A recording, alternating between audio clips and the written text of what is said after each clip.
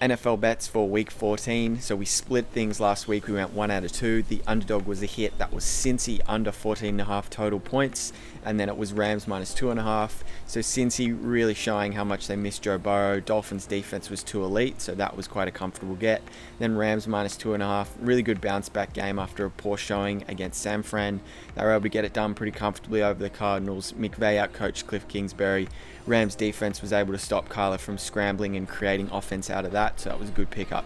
Then the book it, Raiders minus 4.5, Colts minus 3. Raiders were fortunate to win the game, let alone cover, so that sucks. Then Colts, really nice bounce back. So they didn't have a great showing against the Titans. Titans abused them with the running game. And this week the Colts responded. We were able to get a good win against the Texans, a much needed win.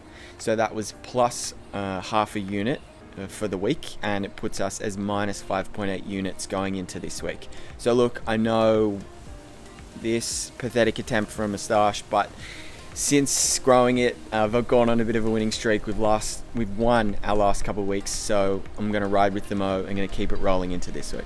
Underdog for this week, we're putting up 1 unit to win back 2.7 units. We've got Texans at Bears, going the under 45.5 for that one. There's predicted rain and snow the day before the match.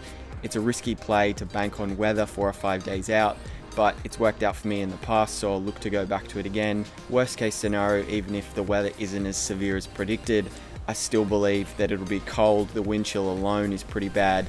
Makes for tough conditions to score the ball in, so I can't see many points being put up in that one in particular. Then we're going Tennessee at Jacksonville over 53.5. So quite opposite to Chicago. The weather in Florida will be hot. Both teams struggle to defend the rush, yet then both teams on offense are really good at rushing the ball. So I expect this to be a high scoring one, and I think it's probably going to be a mid-60s type game for the total. So I think 53.5 is really good value for that. And then finally the book it, we're putting up 3 units to win back 3.6 units. We're going Carolina moneyline, and we're going Seattle Seahawks minus 6.5. So Carolina are coming off a bye. They would have had plenty of time to prepare for this Denver team who struggle on offense. You can really target quarterback Drew Lock to be able to get pressure on him, force a turnover, change the momentum of the game. I really do like Carolina at home in this one, just based off the coaching and the extra time they've had to prepare. Then Seattle minus 6.5 against the Jets at home. This is simply a bounce back game. Pretty embarrassed for the most part that they only put up 12 points for the game last week and lost to the Giants. And so they'll really need this one. They've had some pretty average weeks over the past fortnight to a month.